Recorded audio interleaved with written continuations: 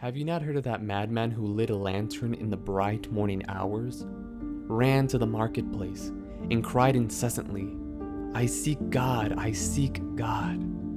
As many of those who do not believe in God were standing around just then, he provoked much laughter.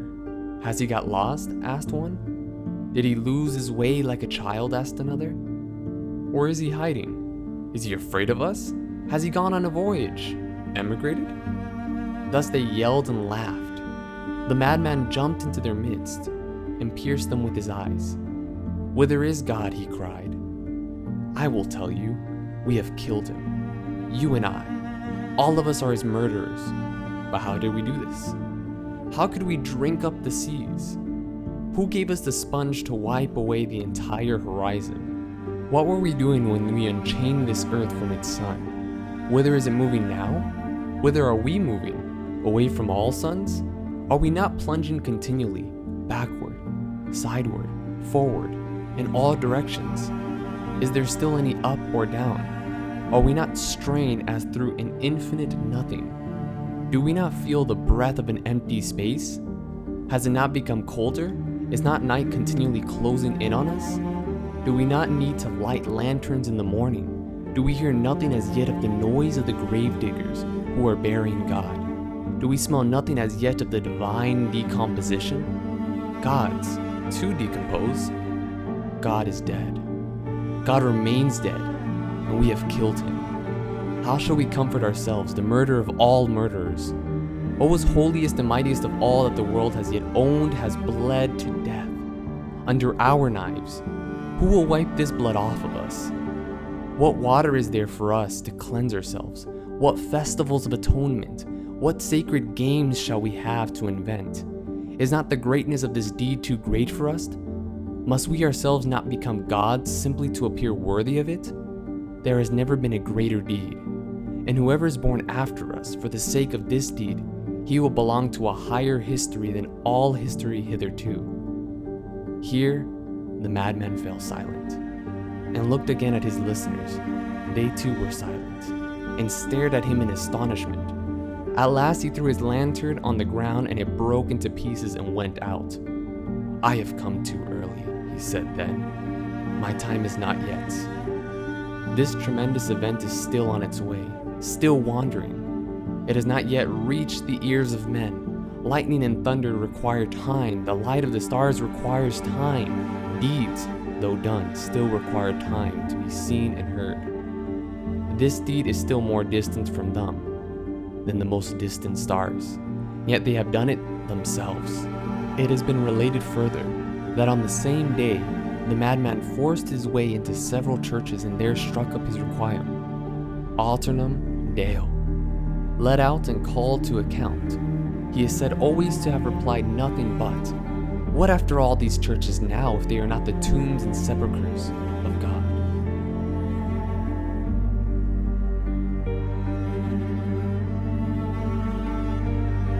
What I've just read is a parable that was written by a man named Friedrich Nietzsche, called the Parable of the Madman. It addresses the issue, or it asserts the fact upon which he based his philosophy, and that is God is dead. And this is where many atheists, many philosophers rest their case, that there is no existence of God. And this is the very topic upon which we are going to dive into. And by the end of this, we hopefully get the theological, philosophical wheels turning in your mind.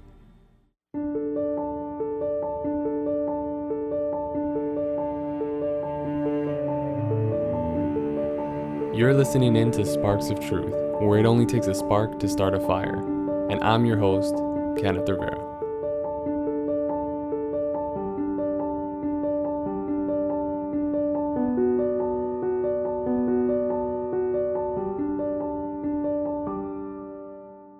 Let me just give you a little insight of who we're actually going to be talking to. The guest speaker for today is going to be my friend Joseph Cadiz, who is also my teacher. I have the privilege of having him as a friend and someone that I can discuss anything with.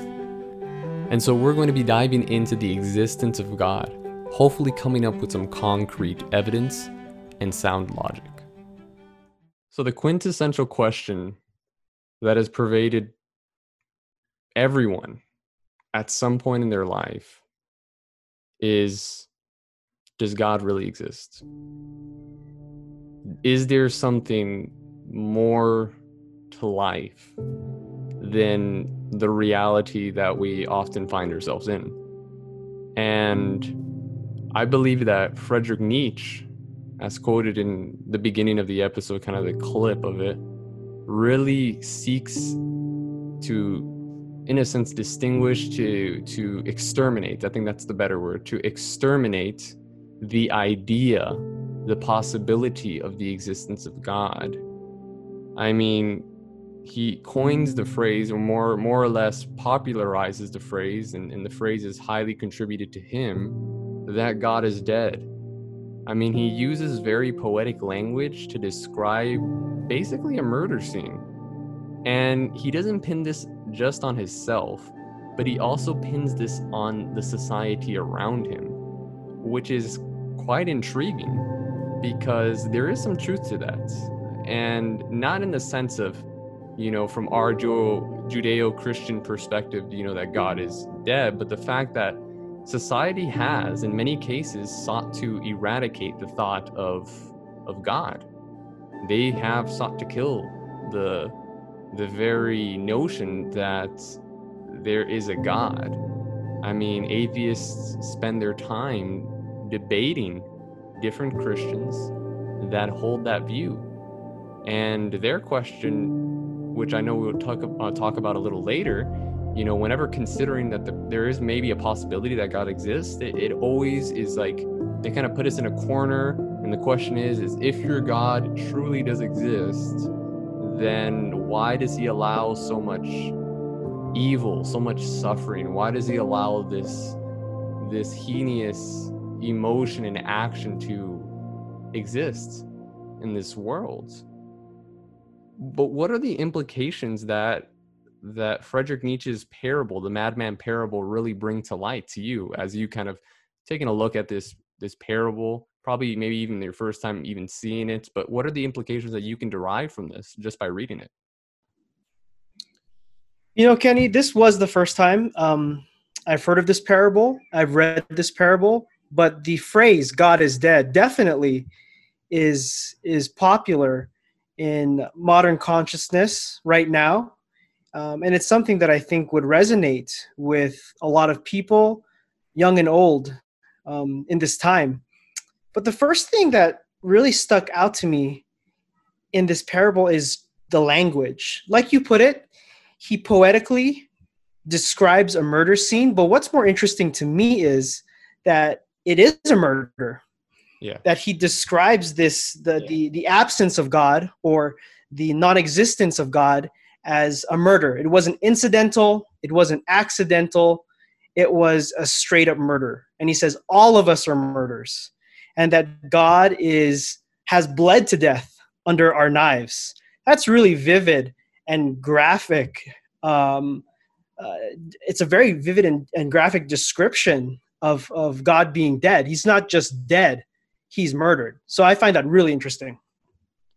I really like how when it's, or at least, I find it interesting when he describes the fact that he has killed God, and then he also pins it on society as well. You have killed God, we are all his murderers. So he kind of places this in a group setting. So it's not like, well, I have killed God, but you have killed God. I mean, because you see someone that is seeking God, they're saying, I seek God, and they're making jokes about it. So obviously the crowd that this person is kind of entering into, the idea, the platform of thinking that they have already inherited, they've already, asserted in their minds, is a type of thinking that doesn't believe in God, and their response proves that. Obviously the guy that's coming in, seeking to know where God is, I seek God, I want to know God, like whatever's going on through this mind, he's entering into what we would call a very atheistic or deistic, or someone that doesn't really believe that there is a God, and they're making jokes about it. I mean, that was pretty blatant there. And so now this madman jumps in all of a sudden, and he kind of flips the coin on them, because as they're making jokes to this, what we would call a Christian, because he's seeking God, he's he's really thinking about and desiring for the existence of a God, those around him are making these jokes. And Friedrich Nietzsche flips the coin through the character of this madman, and the madman now points it at them. You've killed God. We've killed God. He describes it in detail. And when he describes it in detail, I mean, he makes it as known as, this is like a very, this is a big act. This is something huge. This is not something that is just, simple to do. I mean, he starts off by saying, but how do we do this? I mean, he's explaining it now. We've killed him, you and I, all of us are his murderers, but how? I like the questions that he asks, because he's almost saying that when we have done this, we have made a big ripple within reality. Because he uses language like, how could we drink up the sea? Who gave us the sponge to wipe away the entire horizon? What were we doing when we unchained this earth from its sun? Whither is it moving now? Whither are we moving all from? So these questions almost, it's like, okay, now that we've killed God, there's a huge ripple effect now. And I believe he's still, in some sense, addressing that there was some sovereignty that God had. Because now that we've removed the idea of God, there are so many implications that he is even highlighted himself because of this dastardly deed. Has it not become colder because of the fact that there is no sun? We've done this act, and this has affected reality. And I believe that is truly the case, because many people who eradicate the idea of God, in many cases, we see a lot of cases of people who really eradicate the idea of God and even eradicate the idea of morality. And they go literally insane. They don't know what to distinguish between good and evil. And I believe that Friedrich Nietzsche, while he's, promoting this ideal view that God doesn't exist, we are essentially now gods because we have done this act. We have had and mustered up the strength to kill something and someone that has pervaded through all human history, because philosophers before him were dealing with the God question. They were trying to figure this out themselves. Yet he was the bold one to say, well, all right, while you're trying to figure him out, I'm just going to tell you straightforward, we've killed him. That's why you can't figure it out. Essentially, if I were in his shoes, I would be like, well, if you were trying to figure it out, it's too late now because we've killed him. Yeah. And I like how you put that. It's as someone that has read this or is reading this for the first time, one thing is very clear. This is a big deal. This is a big deal. He describes this murder as the murder of all murders. And how are we going to comfort ourselves now? And murder, we know murder is intentional. Yeah. Murder is intimate. It's not an accident. It didn't happen incidentally. It's a purposeful thing. There are statistics that say that murders, if you are murdered, and hopefully no one is, of course, and that doesn't happen, but if a murder occurs, it's usually by someone that's close to you, not by a stranger, not by someone that you don't know of or not close to. It's someone that you know well. So it's really, really interesting that it, number one, it's such a big deal. Number two, it's a murder. It's a murder of all murders. And even more interesting than all of that, why should we need to comfort ourselves in this instance? It's an interesting way to phrase all of this. I find it really intriguing, especially from where I think Friedrich Nietzsche is coming from. And I like that you pointed out that part, because he says that in one of the paragraphs, how shall we comfort ourselves? The murder of all murders. So there's a stain of guilt. I mean, what's up with the stain of guilt? I mean, if the whole idea that God doesn't exist, what is the stain of guilt in the sense of murdering something that was so easily dismissible, something that could have easily been proven that he doesn't exist? Why use even language that describes a murder act? And like you said, it wasn't an accident. He's spending at length time to craft together this poem, which in many of its implications has shaped the Western society today. I mean, postmodernism is kind of like at the climax, and there's so many different variables that kind of spawn from that. It isn't just postmodern perspective, but the ideal is that we can interpret truth as ourselves. Mm-hmm. We're essentially placing ourselves in a place of God, because now we jurisdict what truth is. And so this poem has made quite a heavy impact, not only the poem, but many of the assertions he's made. But what I found interesting is why are you going to such great lengths to describe a murder scene? And why do you even desire to be comforted? What Mm. need is there to be comforted? You're doing this purposely. Like you said, it wasn't an accident. It's not like, oopsie, I just kind of, placed my knife into someone's heart. This is like, I am purposely seeking to end your life. And he Mm. even jokingly says, do we not smell as yet of the divine composition? Mm. Gods too decompose. Obviously we know that things decompose after they die. So he's almost like making this really dark humor. Like, don't you smell his decomposition? Isn't it not in your realm of where you're at? Because you're obviously making fun of this guy because he's seeking God, but you don't realize that there is blood on your garments because of the act that you have done.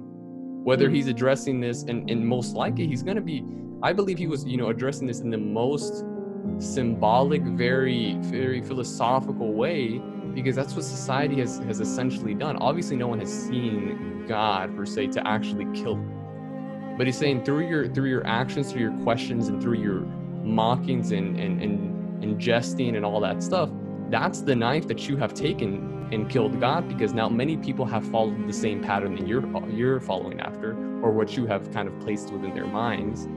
And he kind of goes on to say, and I love this paragraph. I love this paragraph because there's so much meaning to it. He says, "Here the madman fell silent and looked again at his listeners, and they too were silent and stared at him in astonishment. He had at last threw his lantern on the ground and broke it into pieces and went out. I have come too early." Have you ever pondered what he meant by that? Like, I've come too early. Like, they're making fun of this guy. He's obviously a guy that's seeking God. They're joking around. This other person comes into the middle of the scene and just kind of flips the coin on them, tells them they're the murderers, we are the murderers, and then describes the murder scene. And then right afterward, it's almost as if they're like, what just happened? Like, they don't even have any words to say. And then he says a phrase that just, to me, at this moment, it's like, what did he mean by that? He's like, I've come too early. I've come too early. As if they had not fully realized the implications of their own actions. And that paragraph in particular really intrigued me, because obviously this is all written by one man. Mm-hmm.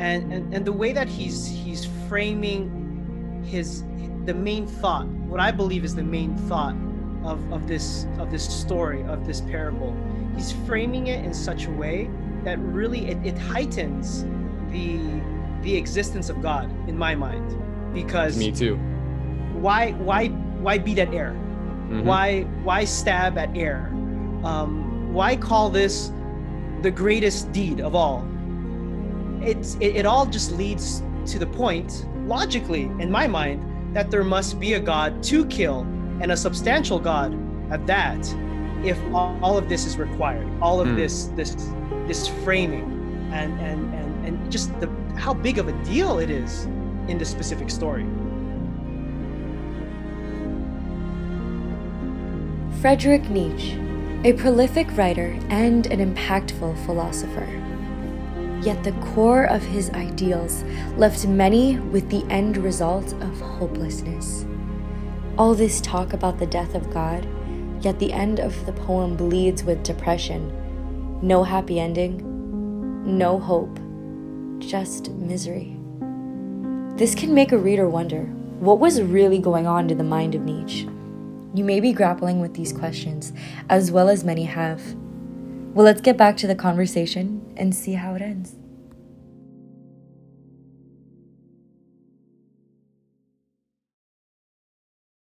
And like you said, this is all written by one guy. So although you have a lot of characters involved in the story, in the narrative of the parable that he's trying to place in the minds of anyone that really dares to read and takes time to analyze and assess what the meaning of it is, I definitely see a war between the mind, specifically in his mind. The reason I say that is because you have three groups of people here, or at least three main characters. You have the person that first comes in and says, I seek God, I seek God.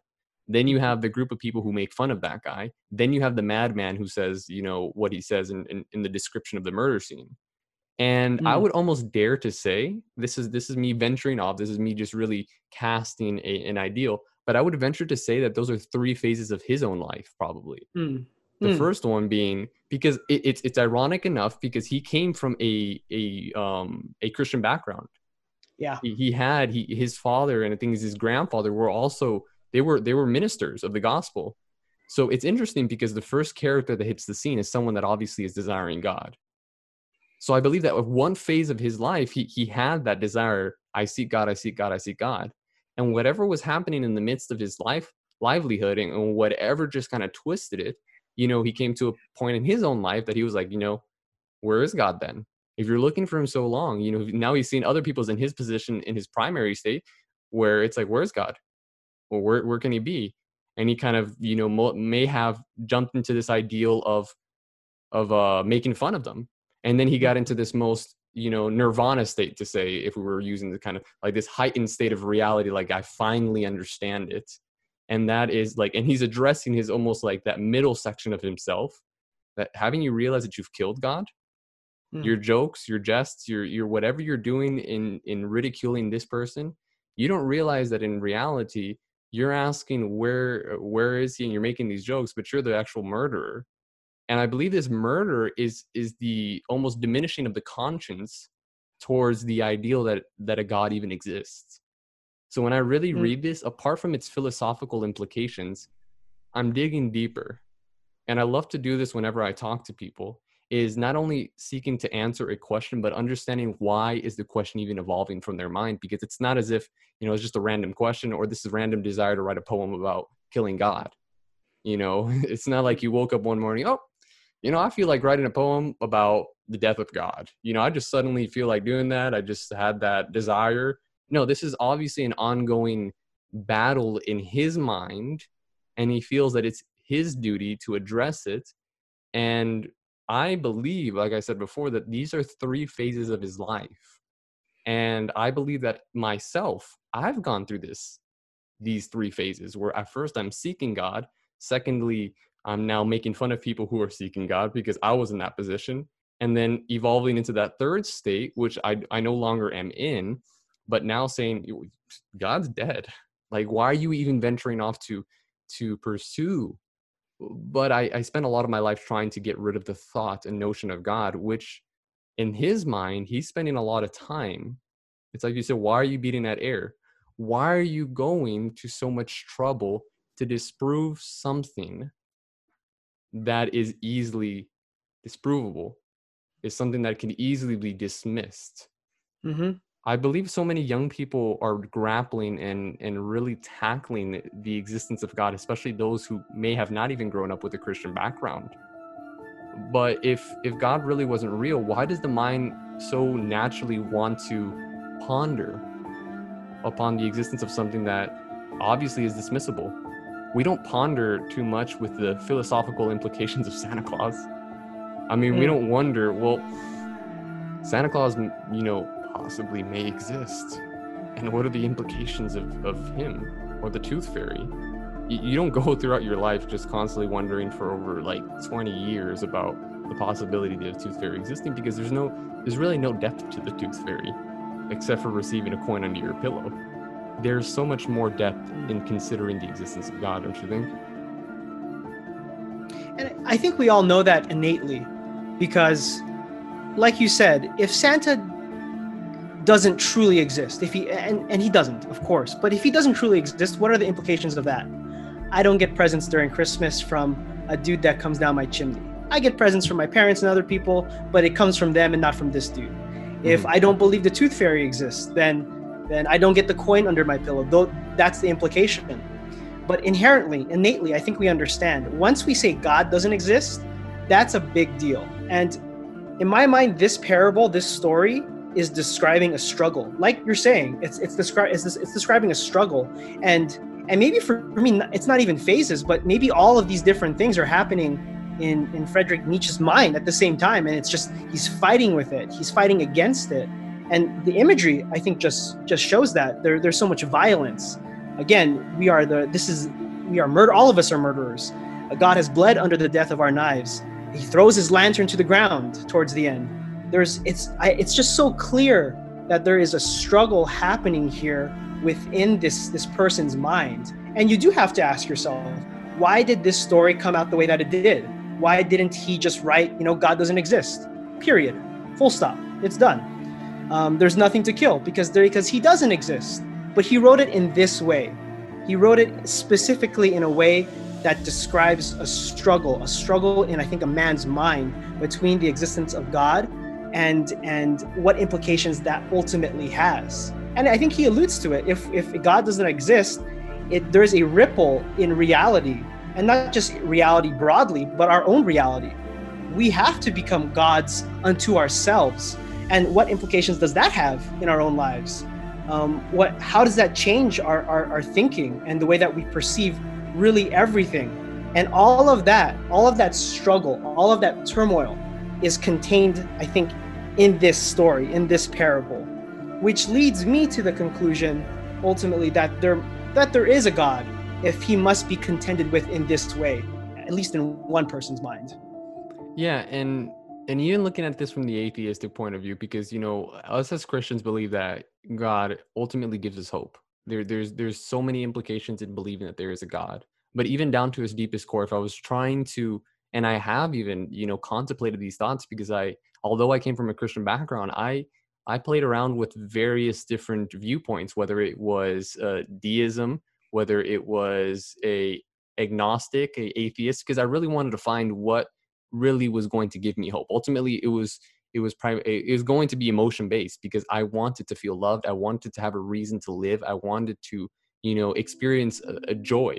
And, kind of circling through all these notions, atheism really didn't compel me, didn't really attract me, because although you had all these supposedly scientific, data to prove whatever they wanted to prove, yes, I can be assured or somewhat assured to that, but it doesn't give me any hope. It doesn't, in the deepest desire, it didn't give me any hope. Okay, I believe in the Big Bang.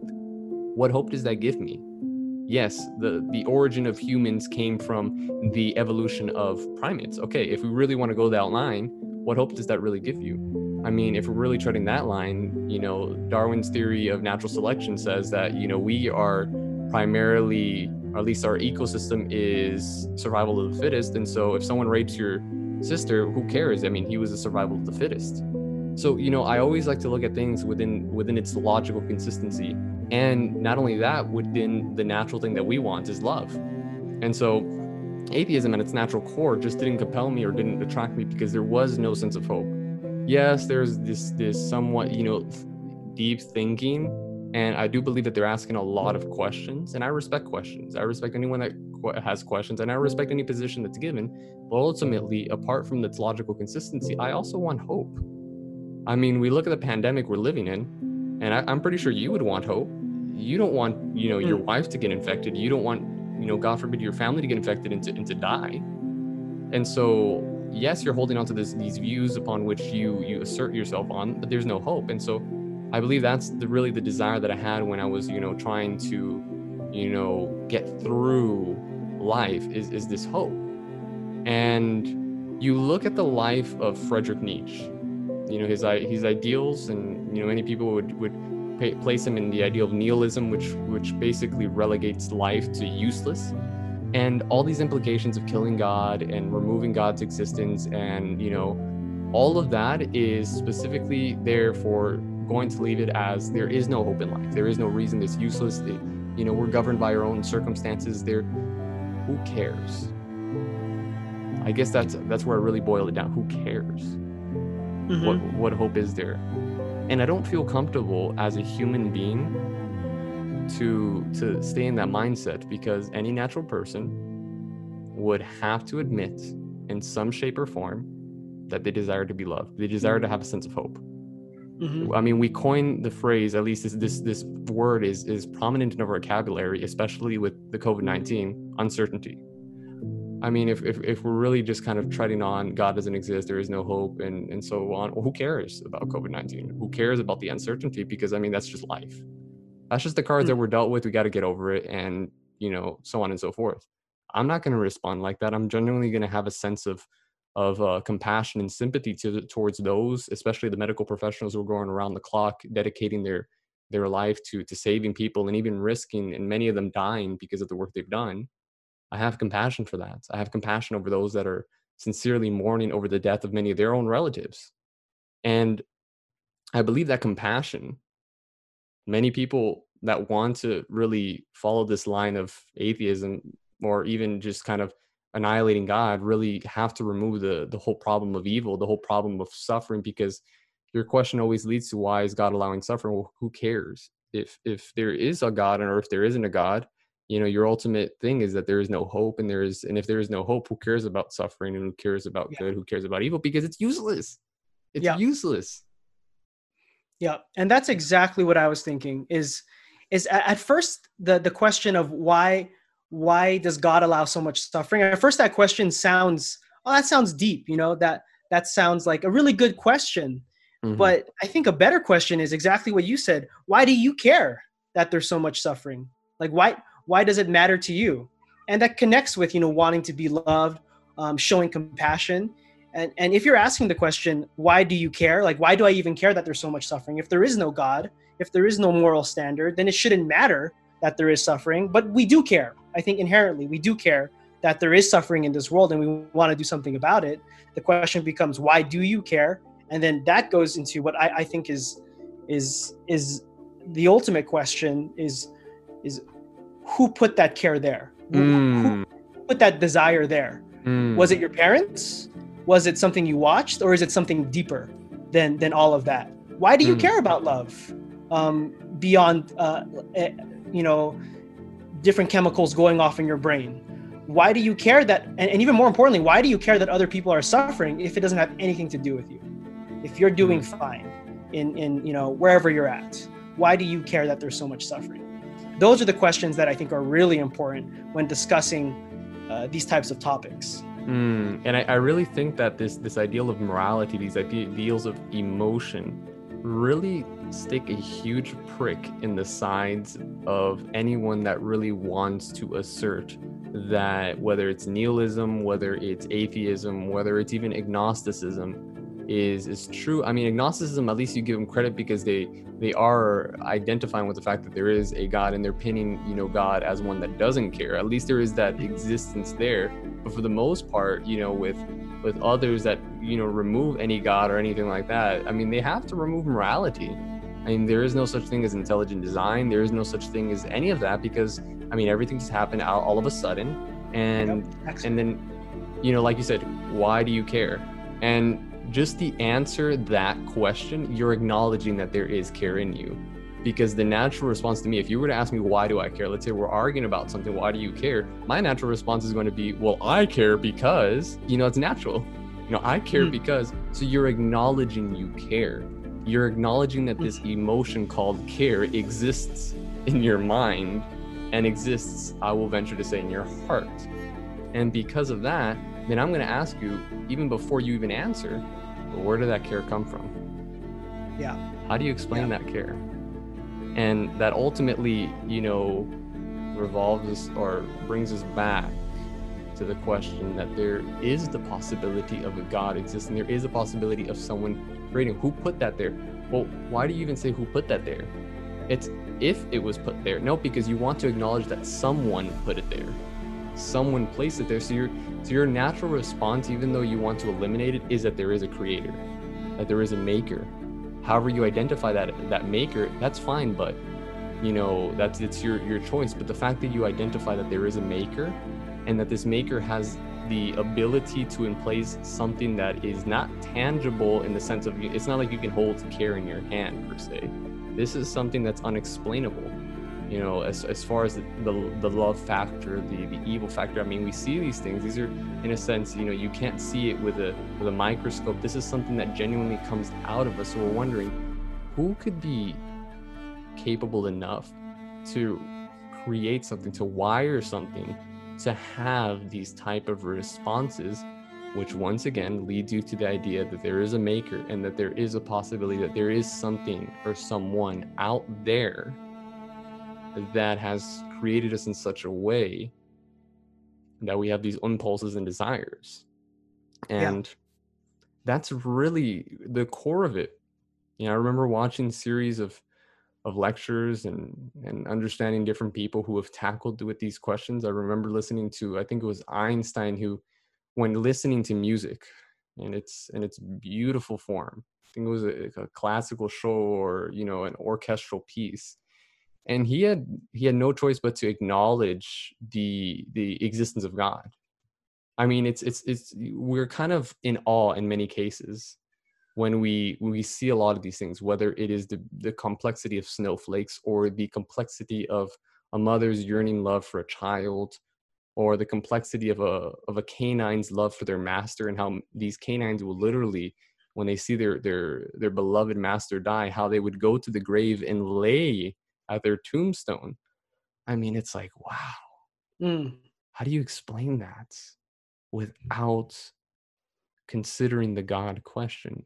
And the fact that you consider the God question is that there is that desire to acknowledge a God. I would venture to say that. I know it's a huge leap to make in many people's minds, but I would venture to say that you have to acknowledge the God question. The fact that you're acknowledging the God question is because there is a God-shaped hole in your mind that you're desiring to fill.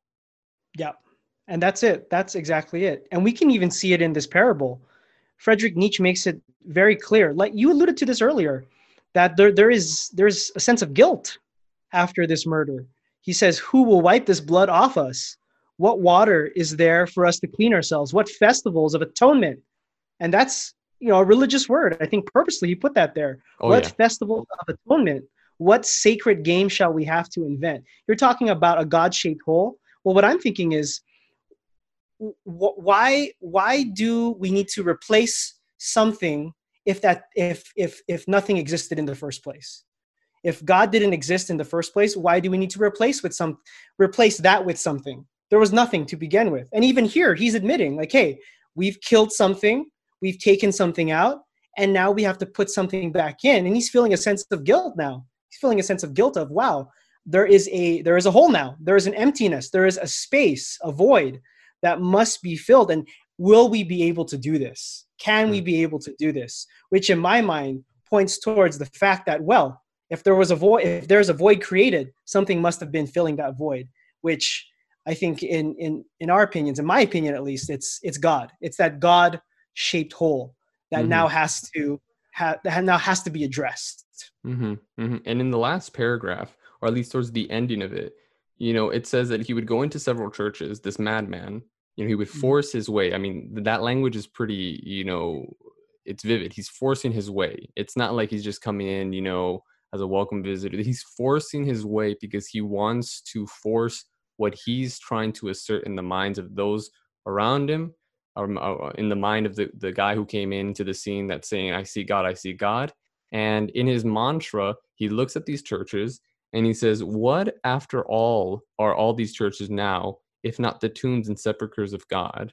So it's like, because you believe in God and because I'm asserting the fact that there is no God and we have killed him, rather than your churches to be the lifeline of humanity, it's rather the graves and the tomb and sepulcher of a once ideal way of thinking upon which society has removed. And I believe in a sense that is true. Society, in many cases, especially in Western society, has removed the idea of God.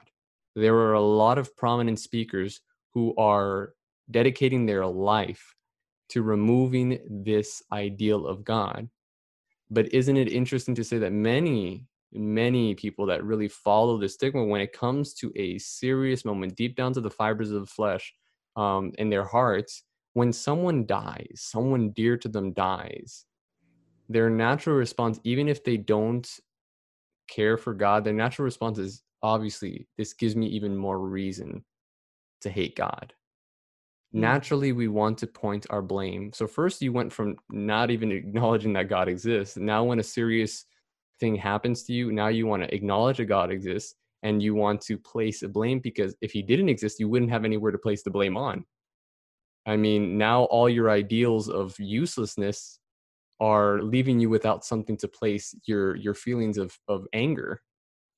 And it's because this hurts. And to the deepest core of our hearts, we hurt. And because we hurt, we use various methods to cope with that hurt. Some use the beauty of God. Others distort that beauty of God, which give people more ample reasons to hate Christianity. And then those others just do it by deleting God from their mind. I would venture to say, once again, you may delete God from your mind, but you can't delete morality. And because you acknowledge that there is morality and there is love, you're going to have to wonder where that love comes from. And I see that the reflection of him saying that these churches are the tombs and sepulchres of God, I really realize that he is a tomb and sepulcher of God. He himself and his ideals is an example of someone that has removed any possibility that there is a God, yet is venturing off to do this. And even towards the end of his life, ends up becoming insane. Insane. I mean, the best way to see how the ideals affect someone is to look at their fruits, to look at how they end out. And his fruits really show that this incessant desire to disprove the existence of God messed with his mind. I mean, dedicating his life to prove that there is, and then by the end of the day, is what did you gain? All you gained was that life is useless. Wow, that's a pretty big trophy to gain, I would say. Well, Yeah. you know, you kind of get the award now. Yeah, you're right. I mean, now here you go. Here's your award. Life is useless. And now, after praising yourself because you've managed to persuade a great multitude to do this, now what you have accomplished is nothing. You haven't really accomplished nothing, because deepest down to the core of human beings, there's a desire to hope, there's a desire to love, there's a desire to be loved, and you remove that.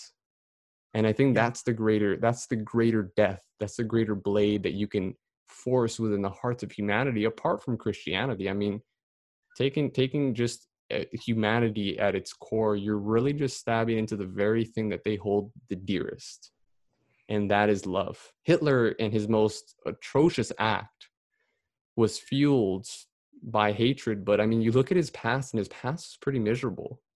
And his past shaped his present, which ultimately fueled his future, which ultimately led to him killing himself.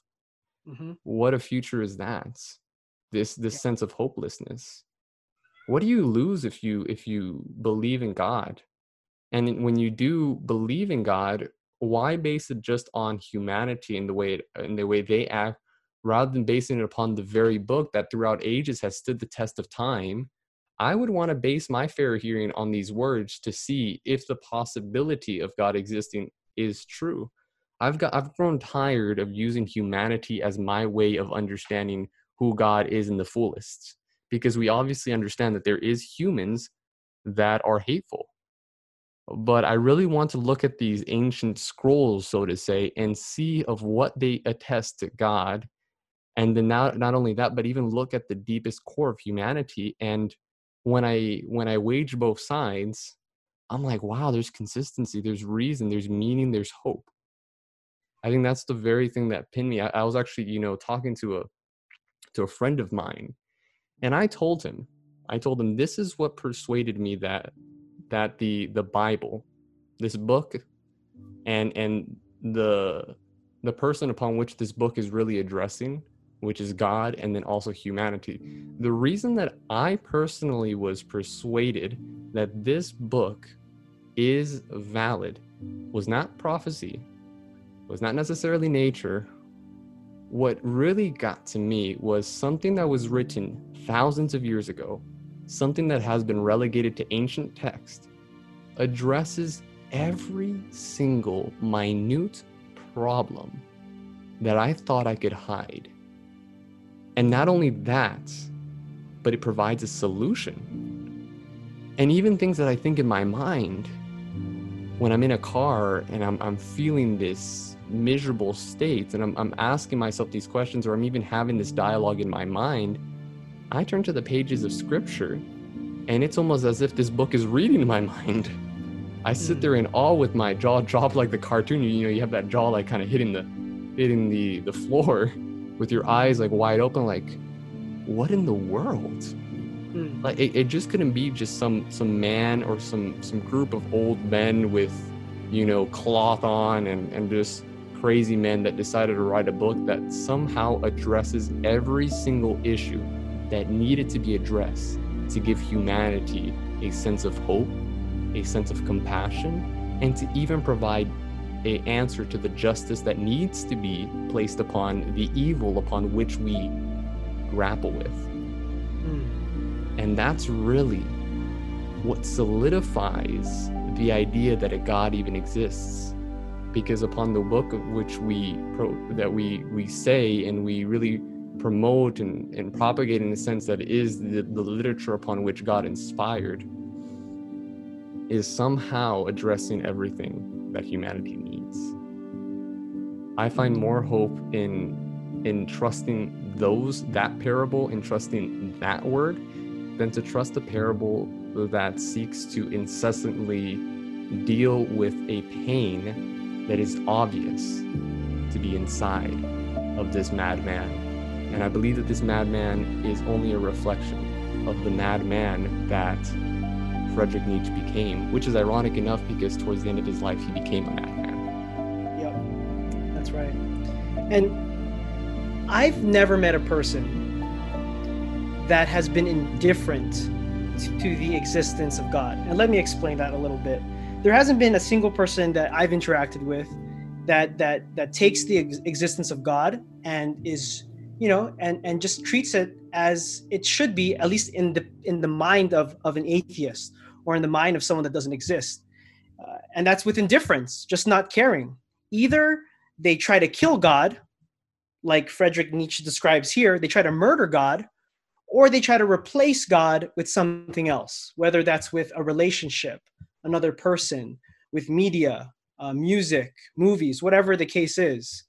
But there's never a person that I've interacted with that could just be truly indifferent towards the non-existence of God. It's always a struggle. And just like you're saying, maybe the best thing for these individuals is to try and grapple with that notion of why can't I be indifferent? Why can't I just turn my back to this? Why do I have to replace a void that shouldn't exist because that thing that is supposed to be there doesn't exist initially, at least in my thought, in the thought of, or in the logic, in the mind of someone that is atheistic. And the way that I think of it is, all of us are trying to put a puzzle together. We're trying to fit the puzzles together, the puzzle pieces of our life together. And there is a God-shaped hole, and we try to place different things in there, and it doesn't really fit. Maybe if we really force it, it can fit, and it does work a little bit, but only if we really force it. Why not try to put God in that hole? Why not try that puzzle piece that maybe you've put to the side for so long, and see if that fits? And that's where I'm at, and that was my experience, trying to really put this puzzle together and never really trying God and fitting it into that place. And I think people would be surprised to see that when they put God in his place, and when they look at the Bible, which we've been alluding to, in its place, then it does fit, and things start to come together. You just listened to the latest episode of the Sparks of Truth podcast. I hope you enjoyed it just as much as we enjoyed recording it. You can listen to us on Apple Podcasts, Spotify, SoundCloud, or wherever you get your podcasts. You can also check us out on our website, sparksoftruth.org. Sparks of Truth is dedicated to reaching out to those who have questions, those who are grappling with the question of reality, with the question of meaning, with the question of origin, with the question of life. And this is what we as a team are ready to tackle. As I said before, this is a tall glass to order, and we're ready to unfold the story that may answer life's toughest questions. I'm your host, Kenneth Rivera of Sparks of Truth, where it only takes a spark to start a fire.